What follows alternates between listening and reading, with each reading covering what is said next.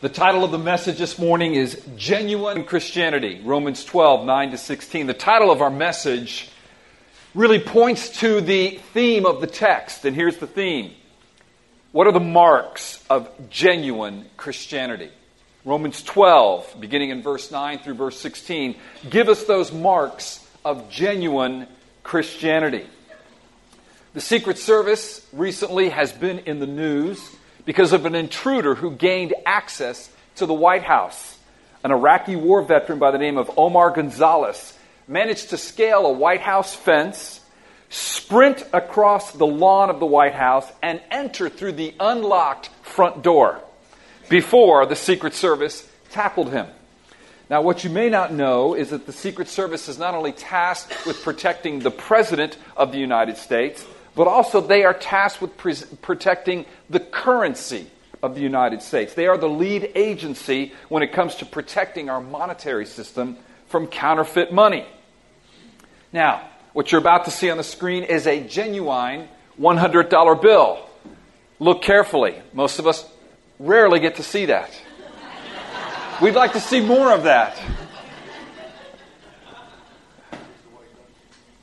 On the Secret Service website, one finds an article entitled, Know Your Money, How to Detect Counterfeit Money.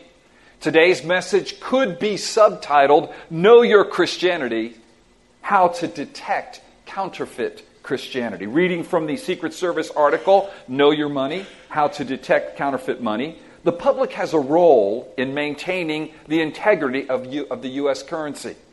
You can help guard against the threat from counterfeiters by becoming more familiar with the United States currency. This morning, you can guard against counterfeit Christianity by becoming more familiar with the genuine article. Look at the money you receive. Compare a suspect note with a genuine note of the same denomination and series. Sorry, bud.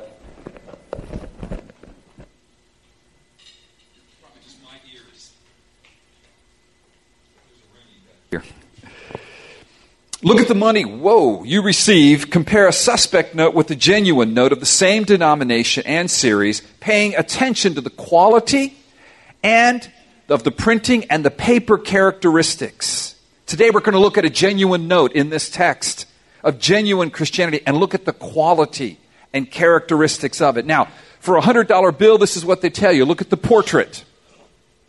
The genuine portrait appears lifelike. It stands out distinctly from the background. The counterfeit portrait is usually lifeless and flat.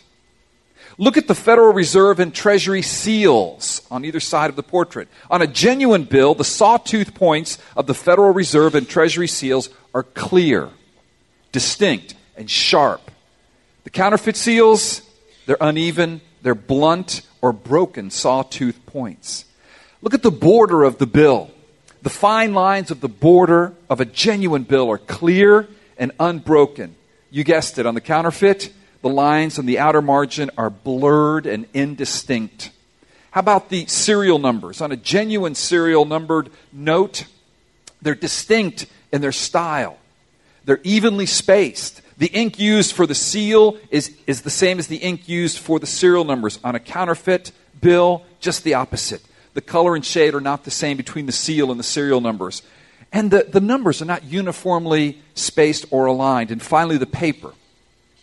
Genuine currency paper has tiny red and blue fibers embedded throughout. Often counterfeiters try to simulate these fibers by printing tiny red and blue lines on their paper. Genuine Christianity is not something you paint on the surface like makeup. It is embedded in the heart and soul and mind of the genuine Christian. This is how chapter 12 began. Paul telling the Christians in Rome, worship God, present your bodies as living sacrifices to God. Don't be conformed to the world, but be transformed by the renewing of your mind.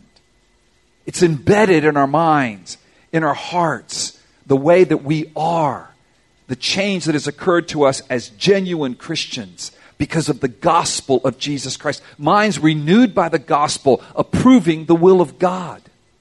This gospel is embedded in our minds and hearts.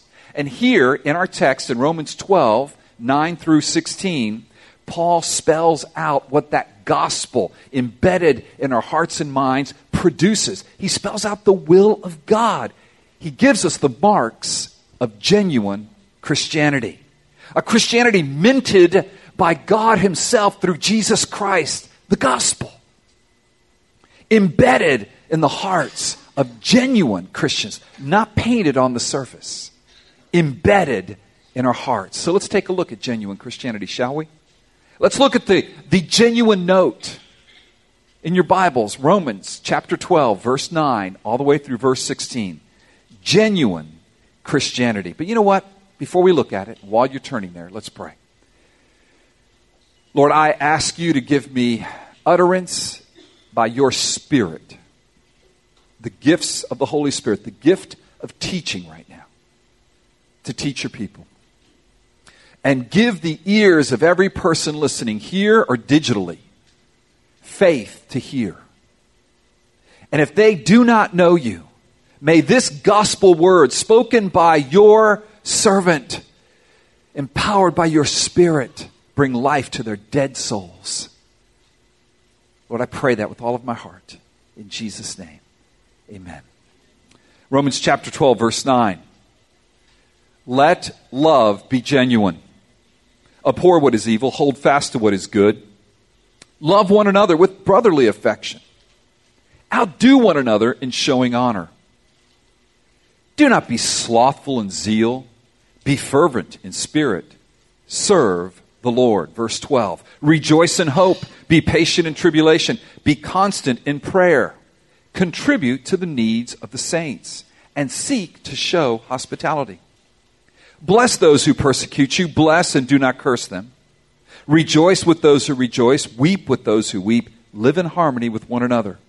Do not be haughty, but associate with the lowly. Never be wise in your own sight. Here in this text, God begins with genuine love as the foundation or the mark of a genuine Christian. What is genuine love?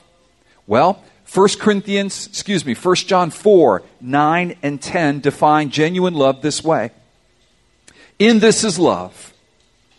The love of God was made manifest among us, that God sent his own Son into the world so that he might live through him. Verse 10, here we go. Here's the genuine note. In this is love. Not that we loved God, but that he loved us and sent his Son to be the propitiation for our sins. Genuine love is minted by the gospel of Jesus Christ, and the focal point is the cross. Propitiation there means that Jesus' sacrifice took the wrath that we deserved and gave us the favor we did not deserve. That's what that big word propitiation means. The seal. Well, let's put it this way. The marks of genuine Christianity are seen in the nail prints on Jesus' hand, are seen in the wound on Jesus' side. The ink that is embedded in the paper in the souls of genuine Christians is the very blood of Christ poured out for his elect. These are the marks. This is the ink. This is the seal of a genuine Christian. These are the marks of genuine Christianity. And if you're here this morning and have never seen genuine Christianity, you're here because someone invited you. You're here as one who's somewhat skeptical of Christianity. What's kept you away from the church is a non-genuine Christianity, what people call a hypocritical Christianity. Stay tuned, because none of us live these things out perfectly. But these are the things that we want to live out. These are the things embedded in us. This is who we are and who we're becoming. And it is real. For one lived this perfectly, Jesus Christ, and then gave his life sacrificially and rose from the dead victoriously and lives today, calling us as his followers. You see, this love that began and was minted by Christ's sacrifice, this is the love that Christ calls his disciples to show toward one another. Want to know the marks of a true Christian, the mark of a true Christian, it's what Jesus said in John 13, 34 through 35.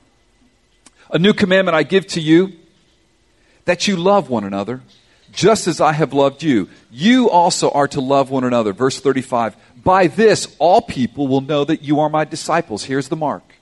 If you have love for one another. Which leads us to the main point of our text this morning. Here it is. Genuine Christians are marked by genuine love. Genuine Christians are marked by genuine love. That's the seal on the genuine note. It's a genuine love. Now, this Greek word that is translated love in verse 9, you see it there? Let love. That Greek word is agape. You may be familiar with that word. The first century was not. It was a unique form of the word love that Christians used to describe, firstly, God's love. As a matter of fact, the word agape, the Greek word agape, up until this point in the book of Romans has been used exclusively to describe the love of God. The love poured out into our hearts in Romans chapter 5, verse 5. The love of God demonstrated on the cross in Romans chapter 5, verse 8. The love of God that would never let us go in chapter 8, verses 35 and 39. But now Paul uses this word agape to describe the love that we're to have for one another that is the mark of genuine Christians, a genuine Christianity. And look at the word genuine there in verse 9. That comes from the Greek word anapokratis. It literally means without hypocrisy. In the first century, hypocrites were play actors. This is where we get our English word hypocrite. Friends, the point is clearly that genuine Christians aren't play actors, and the church is not their stage where they play act their little games. Sadly, the world has seen that far too often. No, genuine Christians are marked by genuine love without hypocrisy. Now, let me say something about that. I understand that many are here saying, but Al, I know, as I look at this list that you just read, I can't live up to a lot of that. Does that make me a hypocrite if I hold these things as values, as principles by which I want to live my life but often fail? And I want to give you the comfort of the gospel. Yes, you can hold them up, and no, that doesn't make you a hypocrite. Because we live our lives by faith in the righteousness of Christ, not our righteousness. We are not hypocrites if we preach this. I'm not a hypocrite if I preach this morning when I know very well that I fall short of this. If I acknowledge it. If I say, please forgive me when I fail. It's when we play act as if we didn't fail that we're hypocrites. And that is what the world points out. Actually, very well at times. We have our confidence in Christ's righteousness. Remember, the book of Romans begins with this thematic statement, I'm not ashamed of the gospel, for it is the power of God for salvation to all who believe. For in it the righteousness of God is revealed from faith, for the righteous shall live by faith. So I live by faith in Christ, trusting His righteousness, particularly in those days when I fail to live out genuine Christianity. But I'm free to confess it. And not try to pretend and play act to be who I'm not, but yet also still have faith that I'm becoming who God says I am in Christ. And as Jim alluded to, one day I'll be glorified with Christ. That's my hope.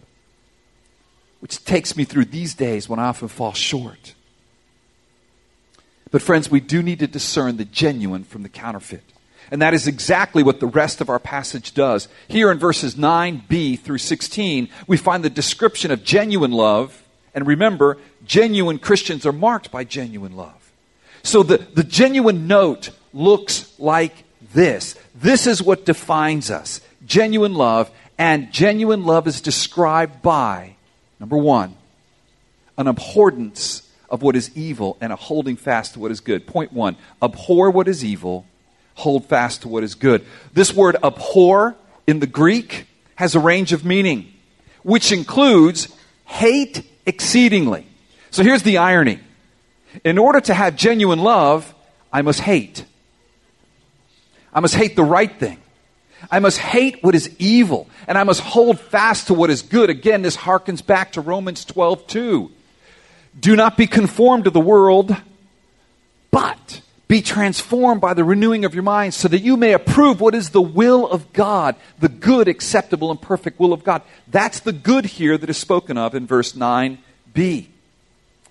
Number 2, a mark of genuine love, a mark of a genuine Christian is one who loves one another with brotherly affection. Now, the Greek word for love there in verse 9 and verse 10, you see that? Love one another. It's not the word agape. We translate the word agape, love, in verse 9. Love must be genuine. But we translate another word, love, here in verse 10. And it's a word, philostorge. That's the word that we translate love here. And that phrase, brotherly love, well, the Greek word for that is one that you're very familiar with. Philadelphia. The city of... Couldn't be further from that, but that's what they were named. What do these two terms have in common? Why did Paul use a different Greek word for love here in verse 10 than the word agape in verse 9? Because what he's trying to say is genuine love, love minted at the cross of Jesus Christ, God's love, is a love that has this sense of a family love. You see, both of these terms describe family relationships. They were used in modern day Greek, in the first century Greek, to describe the love one would have for one's parents, the love one would have for one's siblings. What's the point? A genuine Christian is in a church that is a family that has genuine Christians, genuinely loving one another as brothers and sisters who sometimes fight. But they're committed, aren't they? They don't just leave each other. They love parents, and sometimes we don't like each other, moms and dads and teens, but we love each other and we work it through. The church is a family. We are brothers and sisters in Christ, adopted by our Heavenly Father because of Jesus' sacrifice. Jesus' sacrifice. 10b, another mark of this genuine love is that we outdo one another in showing honor. Look at it there in your text. Love one another, 10a, with brotherly affection. 10b, outdo one another in showing honor. Now, there's two ways you can understand to outdo one another in showing honor. The first is to understand this to mean that genuine Christians count others more significant than themselves. This is a clear reference to what Paul wrote in Philippians 2, 3 and 4, up on the screen. Do nothing from selfish ambition or conceit, but in humility count others more significant than yourselves. That's one of the meanings of outdoing one another and showing honor. We count others more significant than ourselves. Verse 4, let each of you look not only to his own interest, but also to the interests of others. What better way is there for me to honor you than if I say, you know what, your interests are more important than mine. What would you like to do today? Oh, well, thank you for honoring me today. Talk about countercultural. Talk about Romans 12:2 in action. Don't be conformed to the world. What does the world say? No. You're the most significant person in your life. Your needs are more significant. Your opinions are more significant. Your will is more significant. Now, the Bible takes that and turns it on its head. The gospel renews my mind. No, I'm not. I'm going to count you more significant. I'm going to look after your interest, not just my own. That, you want to talk about a genuine mark, a genuine seal on the genuine note for genuine Christians, that sets us apart from everyone else. Now, a second way to understand this exhortation to show honor, outdo one another in showing honor, is simply this. We recognize and praise others for their accomplishments, and we defer to one another. Either way, it's a mark of genuine love. It's a mark of a genuine Christian. The next mark of a genuine Christian and genuine love, verse 11. These three things in verse 11 go together. Do not be slothful in zeal, comma. Be fervent in spirit, comma. Serve the Lord. These are one big mark on a genuine note of genuine Christianity. See, genuine Christians are marked by a godly zeal that's produced by the gospel. It's a godly zeal to love one another the way verse 10 says we should love one another, with brotherly love, outdoing one another and showing honor. And it's a zeal that is set on fire by the Holy Spirit. Almost every commentator that I read says where it says here, fervent in spirit, is referring to the Holy Spirit. It's actually referring to the work of the Holy Spirit, which Jim's going to teach on beginning October 26th. Go to this class. In setting us aglow with a zeal to love one another. Setting us aglow with a zeal to serve God. One commentator said it this way, Doug Moo in his commentary, Paul is exhorting us to allow the Holy Spirit to set us on fire. That is what is meant by fervent in spirit, and then grounded in very real service to the Lord. So we're not just set on fire and swaying back and forth with great feelings or experiencing sort of these enthusiastic, miraculous gifts. It includes that. It's not either or, but it's not only that. It's grounded in real world service. You know what? Your interests are more important than mine. What would you like to do today? You know what? I'm going to get up super early to serve you because you are more significant than me. That gift of the Holy Spirit is grounded in reality, is it not? And it's beautiful. And the church is built. And people say, wow, that $100 bill, that is a genuine note. That one I've been looking at, that Christianity I've been seeing all my life, that selfish kind, that's a counterfeit. Thank you for helping me see the difference. I pray for us as a church to be set on fire by the Holy Spirit, to be aglow with the Holy Spirit, to love one another, to esteem one another as more significant than ourselves, to serve one another, and to outdo one another in showing honor to each other. May the Lord give us this mark of genuine love as genuine Christians in His genuine church. The next mark of genuine love, verse 12. Verse 12, look at it with me. Rejoice in hope, be patient in tribulation, be constant in truth and prayer. These three go together as well. Jim alluded to them during the offering. Think of this one as the portrait on the $100 bill. This is the face of genuine Christianity. It's the face of hope and patience and prayer. These three are partners. As Jim mentioned, our hope is grounded in the promise of sharing in Christ's glory. But oh friends, Scripture teaches us that the pathway to glory runs through tribulation. We are called to suffer on the way to glory. If we suffer with Him, Romans 8:17, write that one down if you're suffering. Romans 8:17. If we suffer with Him, we will be glorified with Him. Romans 8:17, if you want to look in your Bibles just a few chapters back, let me read it to you. And if children, and we are children, then heirs, and we are heirs. Heirs of God and fellow heirs with Christ, comma. It'd be nice if it ended right there, but it doesn't in verse 17. Comma. Provided we suffer with Him, in order that we may also be glorified with Him. Because we have hope, we can and should rejoice. Here is the place where we see Jesus, the portrait of Jesus, embedded on our hearts and our minds. This is where God comforts us. I was reminded of this when I received the Facebook post that Cal Beisner posted after the death of his sister, Gretchen. And he said these words, and I quote, "We do not grieve as the world does with no hope." Classic. We're not to be conformed to the world, but transformed. It doesn't say we don't grieve. It says we don't grieve as the world does without hope. My rejoicing is not mindless, but mindful of the hope of the gospel that I have in Christ. This hope in Christ, this hope of the resurrection, enables me to be patient in tribulation. What does it look like for you to be patient in tribulation right now? What tribulation or what trials are you presently experiencing? And how is God enabling you to be patient in them? Friends, prayer, the third of this little trinity, is important. It's key. Constant in prayer. Prayer is the means of grace by which God enables us to rejoice in hope and to be patient in tribulation. Let me envision you for the week of prayer and fasting. Let me envision you. As soon as I go home this afternoon, I'm going to post Corey's class today. He taught the class on prayer. The final one was on prayer and fasting, specifically designed to teach you about prayer and fasting. If you've never heard about fasting, you need to listen to this. Go online if you weren't there. And then begin to prepare yourself for the week of October 20th through 24th.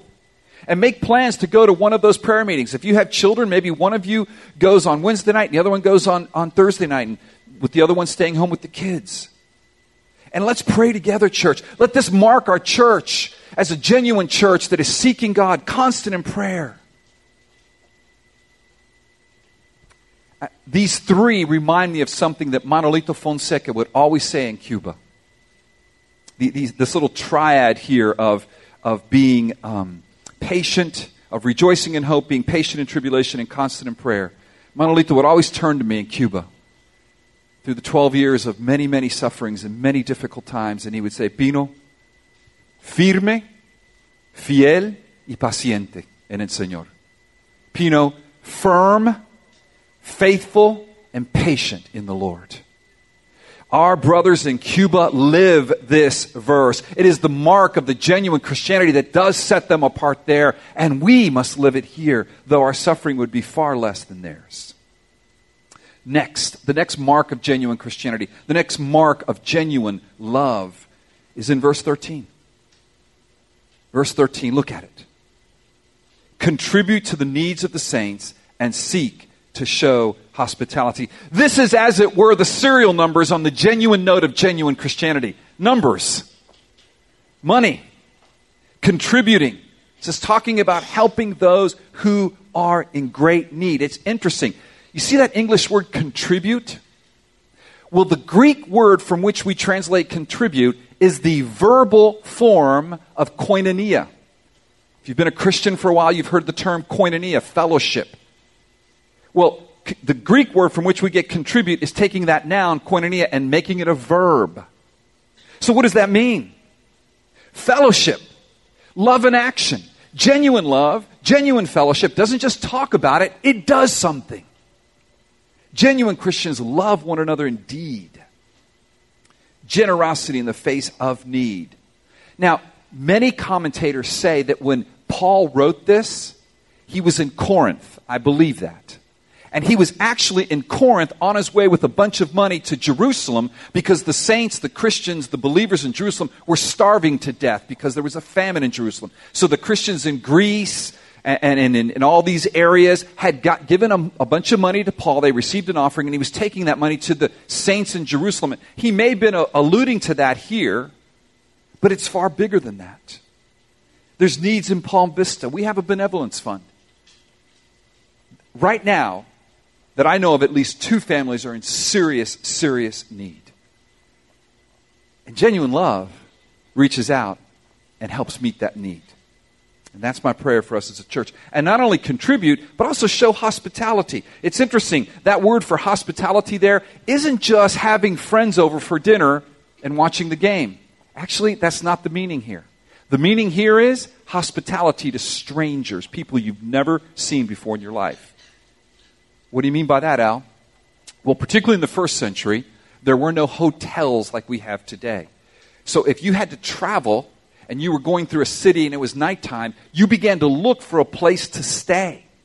And so what marked Christians from non-believers in the first century is they wouldn't just show hospitality to their friends, hoping they'd get invited back, because her lasagna is just as good as your lechon asado. So we'll just do a quid pro quo. I'll invite you over, a little hospitality. You invite me over. No. The Christians went out into the square at night, and they looked for a stranger who needed a place to stay so he wouldn't be robbed. And they said, come over to my house. That's what Paul says when he says here, seek to show hospitality. As a matter of fact, the author of Hebrews writes this amazing thing in Hebrews 13:2. Hebrews 13:2, he says to believers, do not neglect to show hospitality to strangers, for thereby some have entertained angels unawares. Yeah, that's an interesting one. But the idea is that Christians are marked by this disinterested love, disinterested, that is, in their own good, but because they see others as more significant than themselves, they willingly sacrifice to serve and show hospitality and contribute. Next. The next mark of genuine love is in verse 14. Bless those who persecute you. Bless and do not curse them. Oh, friends, this is now the borders of the bill. They're not to be fuzzy, but they're to be clear. Paul, who wrote this, persecuted Jesus. Think of the word oppose, if you want to use that word instead of persecute. And when he's on the Damascus road, Jesus says, Paul, Paul, why do you persecute me? And what did Jesus do for Paul? He blessed him. He saved him. Paul deserved the wrath of God because Paul was a murderer, and instead he got the favor of God because of Christ's sacrifice. And we, friends, before we were believers, opposed God. We persecuted him.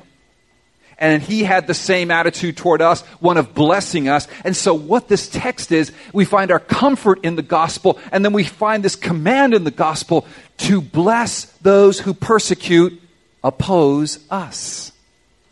Have you found yourself cursing folks who oppose you or the church in your head, maybe? What's your attitude toward them? See, this is another clear put off and put on. Don't be like the world in this, cursing those who oppose you, but have your mind renewed by the gospel. Bless those who oppose you, those who persecute you. In fact, the most radical example of this teaching is probably the one that Paul was alluding to. It's found in Matthew chapter 5, Jesus' words on the Sermon on the Mount, verses 44 and 45. Paul was probably thinking of this when he wrote this. Here's the genuine mark of a genuine Christian, genuine love.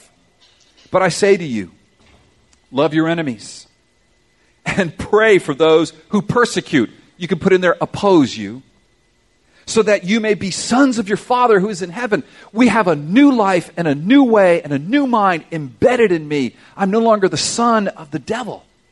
I'm the son of God through Christ.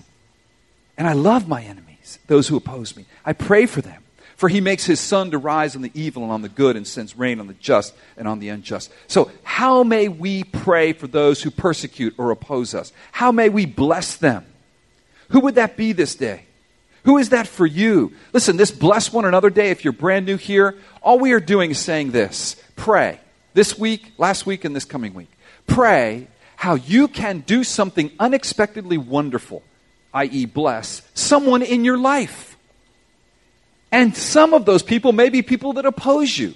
I mean, persecute, come on. In America, what are they going to do to us?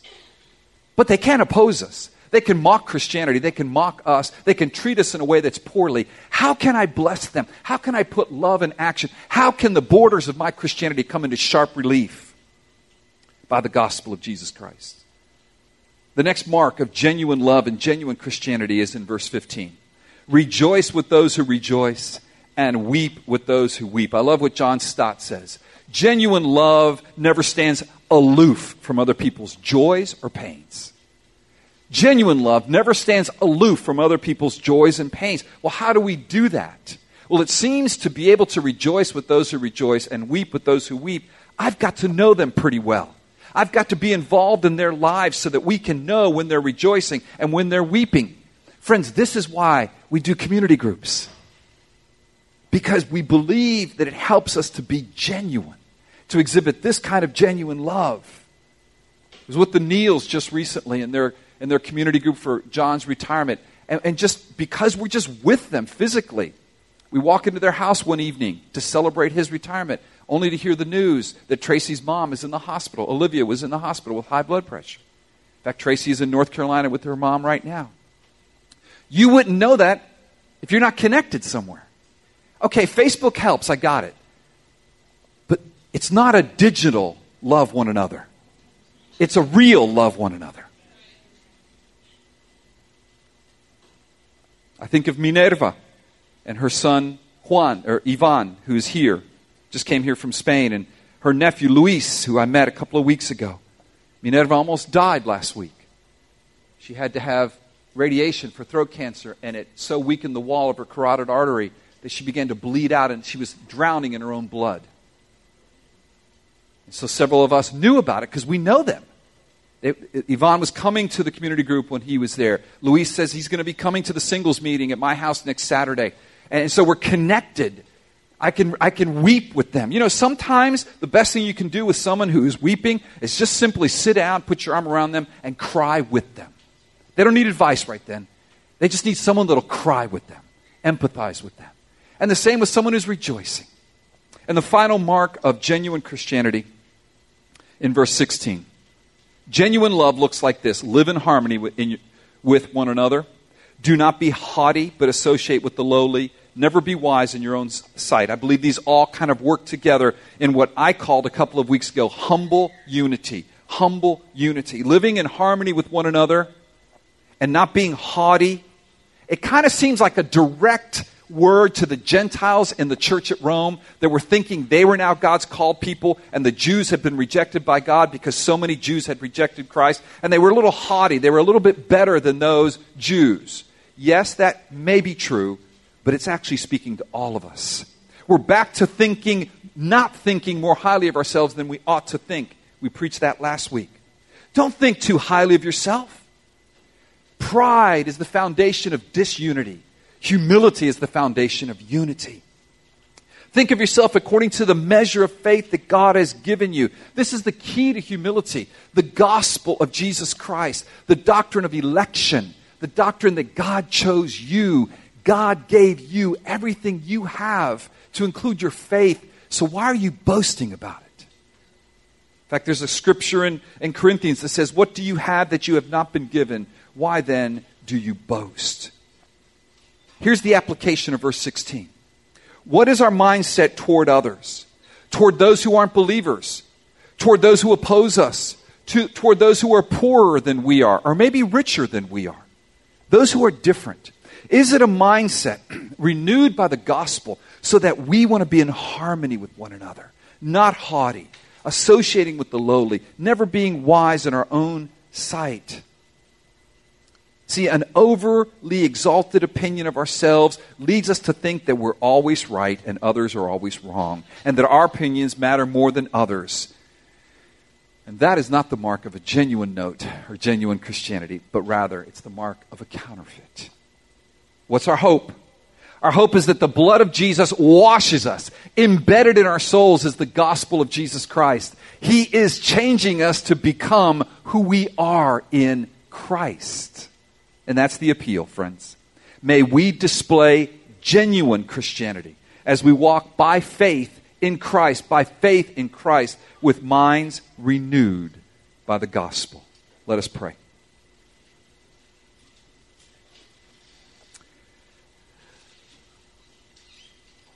Lord, I pray that you would give us great faith this morning as we look at Christ. Oh, Lord, you are the genuine note.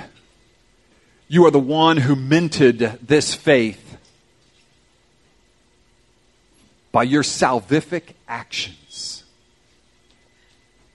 This is love, not that we loved God, but that He loved us and sent His Son as a propitiation for our sins. Thank you, Father, for sending your Son as a propitiation for my sins. He took the wrath I deserve by His bloody sacrifice, giving me the favor I do not deserve, and by His resurrection assured my forgiveness. And I stare at the genuine note. It is a beautiful, beautiful note. It is the note of genuine Christianity. My prayer, Father, is that we all would be encouraged by that genuine note. In our good days and in our bad days. And maybe in particular in our good days. Lest we boast that somehow we did this. That somehow it wasn't given to us first. That somehow we earned this salvation. Never. Forgive us for that pride, that haughtiness. And may we rejoice in the Father's love. And may it produce in us genuine Christianity, genuine love. And may the world see it and see Christ, for it is His portrait on that bill. Pray this in Jesus' name. Amen.